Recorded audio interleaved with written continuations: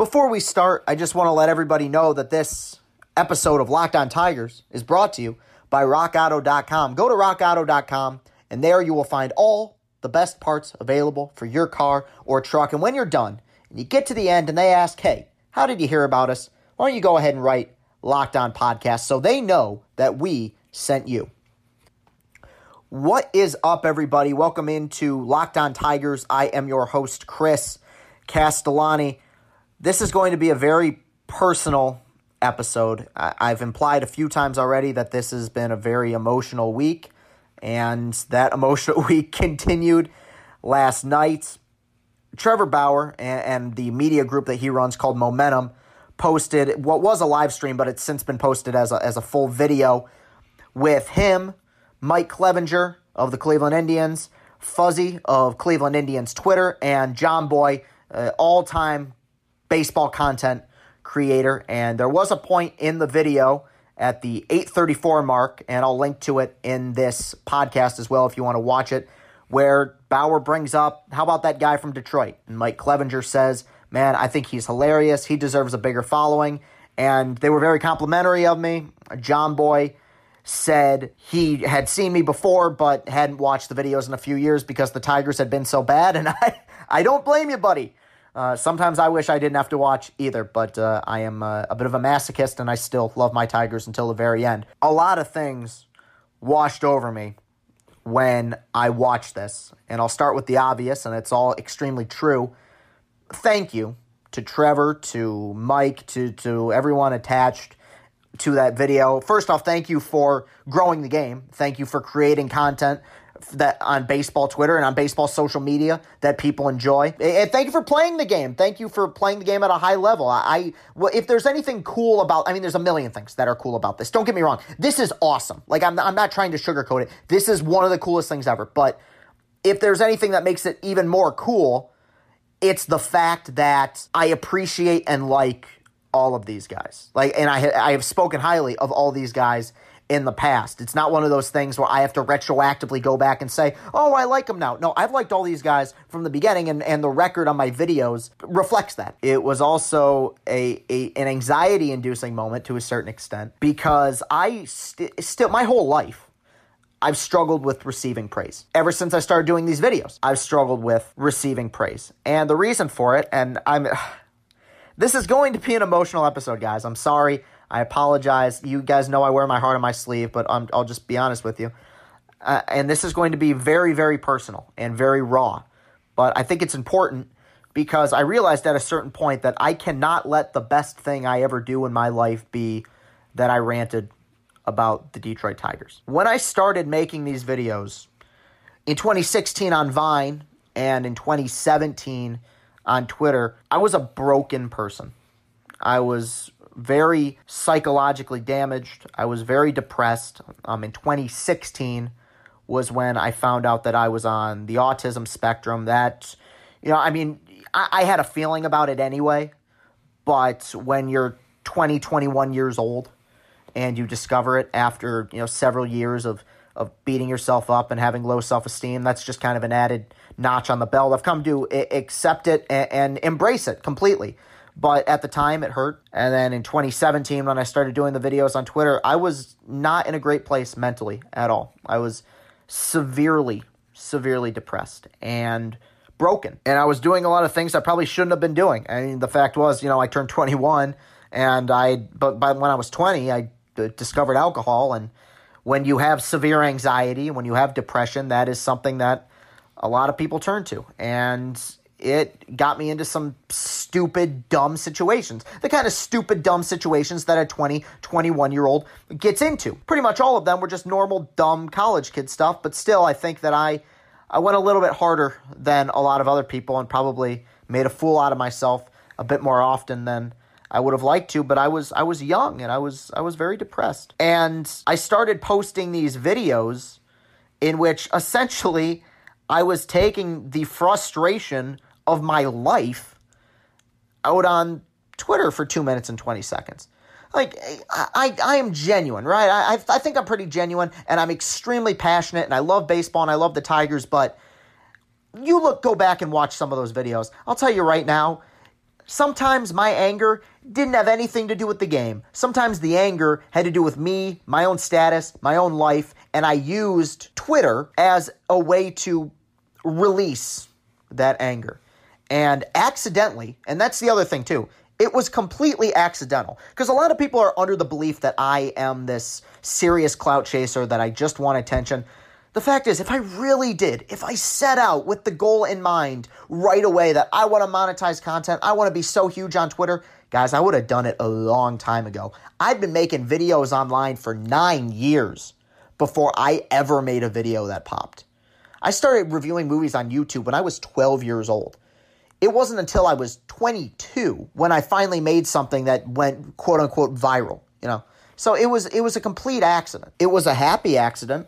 It was an accident that, in hindsight, I'm very grateful for, and I have such an unbelievable, loyal group of followers. I really do, man. I know everyone says, I have the best fans, but man, like the loyalty that people have shown, the kindness, it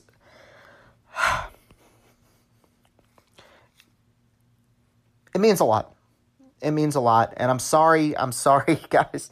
It's been a tough week, and you have no idea how meaningful people's words can be.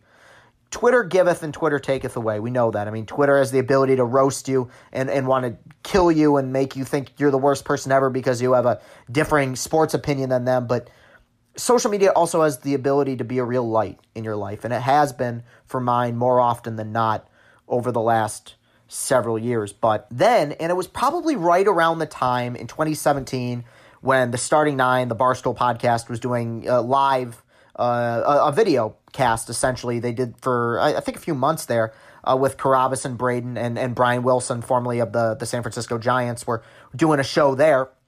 It was right around the time when they played one of my videos on their show, when it was an incredible moment, one of the proudest moments of my life, one of the most insane moments of my life, but also a scary moment, because I realized, holy cow, I'm like kind of in the public eye now. And that was really scary because I was so not fit to be in the public eye at all. I was not fit for it mentally. I don't think I was really fit for it physically. This was right around the time where I really started to let myself go in terms of weight gain. I wasn't fit for it emotionally. And what I decided to do was get to a point where I felt like I deserved the audience that I'd been given, that I deserved this loyal following. RockAuto.com is a family business serving auto parts customers online for 20 years. Go to RockAuto.com to shop for auto and body parts from hundreds of manufacturers. They have everything from engine control modules and brake parts to tail lamps, motor oil, and even a new carpet. Whether it's for your classic or daily driver, get everything you need in a few easy clicks delivered directly to your door. The RockAuto.com catalog is unique and remarkably easy to navigate. Quickly see all the parts available for your vehicle and choose the brands, specifications, and prices you prefer. Best of all, prices at RockAuto.com are always reliably low, and the same for professionals and do-it-yourselfers. Why spend up to twice as much for the same parts? Go to RockAuto.com right now and see all the parts available for your car or truck. Write Locked On in their How Did You Hear About Us box so they know that we sent you. Amazing selection, reliably low prices, all the parts your car will ever need. RockAuto.com. To an early morning breakfast burrito, to a 12-pack of beers while you watch the game, sometimes you just need what you need delivered fast, and that's where Postmates comes in. If you're like me, you probably start thinking about what to eat for dinner while you're eating lunch. I love food, and that's why I love using Postmates. They deliver food from every restaurant I can think of right to my door. But Postmates doesn't just deliver burgers and sushi. They actually make my life easier with grocery delivery and whatever I can think of delivery too. Convenience stores, clothing stores, you name it. So no more trips to the store, no more late night food runs. I don't even have to worry about where to grab lunch anymore. Just download Postmates on iOS or Android, find your favorites, and get anything you want delivered within the hour. And for a limited time, Postmates is giving our listeners $100 of free delivery credit for your first 7 days. To start your free deliveries, download the app and use the code LOCKEDON. That's code LOCKEDON for $100 of free delivery credit with no minimum purchase for your first 7 days when you download the Postmates app. Anything you need, anytime you need it, Postmate it. And I've spent the last 2-3 years trying to cut every vice out of my life, trying to grow as a person. Because here's the thing, a lot of people kind of viewed it, but when you go back and watch the first videos I made, I was in pretty good shape. Like I'm talking physically. Like I looked like a guy who was, typical skinny college kid.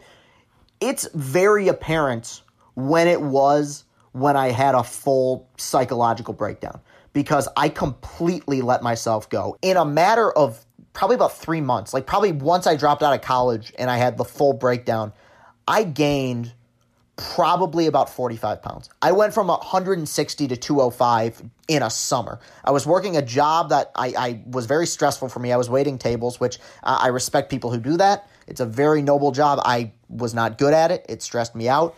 And it was so stressful that I would finish up and then I would go home and I would just drink because the stress was just too much for me. My anxiety was so bad. And I just said, I got to find a way to earn this audience. I got to be better. And when you're in that point, when things are so bad and you're kind of mulling and stewing in your own awfulness, even little things would feel exhausting.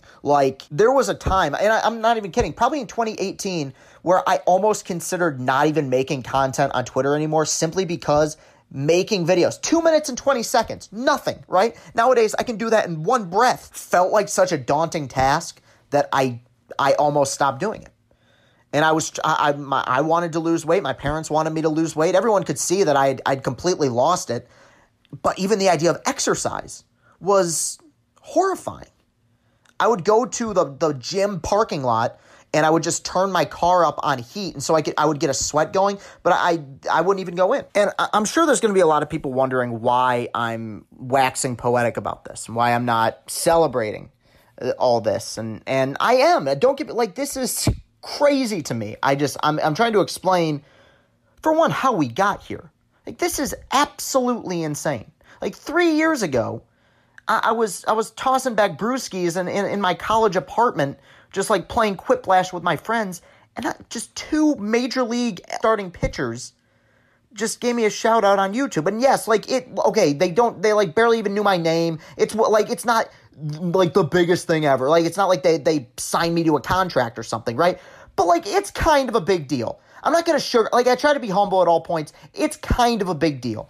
And I'm just kind of rambling on, as I have a tendency to do, but I just want to explain to people that the process of making content has not always been the easiest. The process of me just living everyday life has not always been easy for me. I am someone who has an innate ability to beat myself up for my mistakes, all the time. And I've had a lot of people just tell me, Chris, you got to stop beating yourself up. It's really not that big a deal. But I grew up in an environment, I wasn't raised this way, but I grew up going to very competitive private schools, elementary school, high school.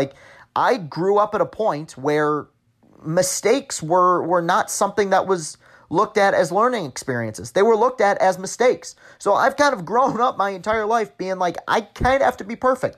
And no matter what, no matter how much my parents would tell me, you don't have to be perfect, mistakes are a good thing in life, I would have trouble believing them. And I always have. I am a true perfectionist. But I guess if there's any lesson, and I know I've gone on a ton here, and I've probably made more out of this than what it is, but to me it was very important, and I just want to explain to people my mindset here. I guess if there's one lesson I want people to take away from what I do on Twitter, what I do on YouTube, what I do in life, it's that it's never too late to start over and rewrite your own history. It's one of the things about cancel culture that I hate, is the fact that you have these people who get dirt dug up on them from 20 years ago. Now, sometimes it's incredibly serious and you can't ignore it. Like if they, raped somebody or something like that or murdered somebody. But there are those people who just like 20 years ago made a dumb mistake or 10 years ago made a dumb mistake. And you see these people, this mob mentality of people just jumping down their throats, being like, oh my God, they're such a terrible person. They're beyond reproach. They don't deserve forgiveness. I think that's a really ugly thing because I think that it's very self-righteous.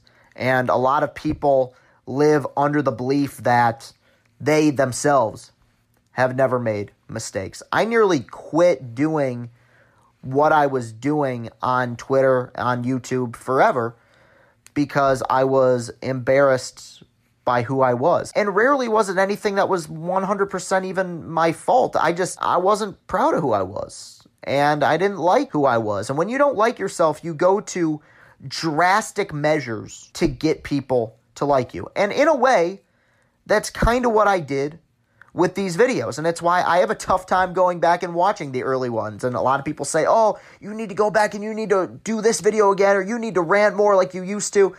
I have a hard time doing that because anytime I revisit my past, it's a reminder of a time when I probably wasn't at the best point in my life. But I'm glad that I have those videos. I'm glad I have those memories. I'm glad all those things have happened to me because it's allowed me to grow as a person.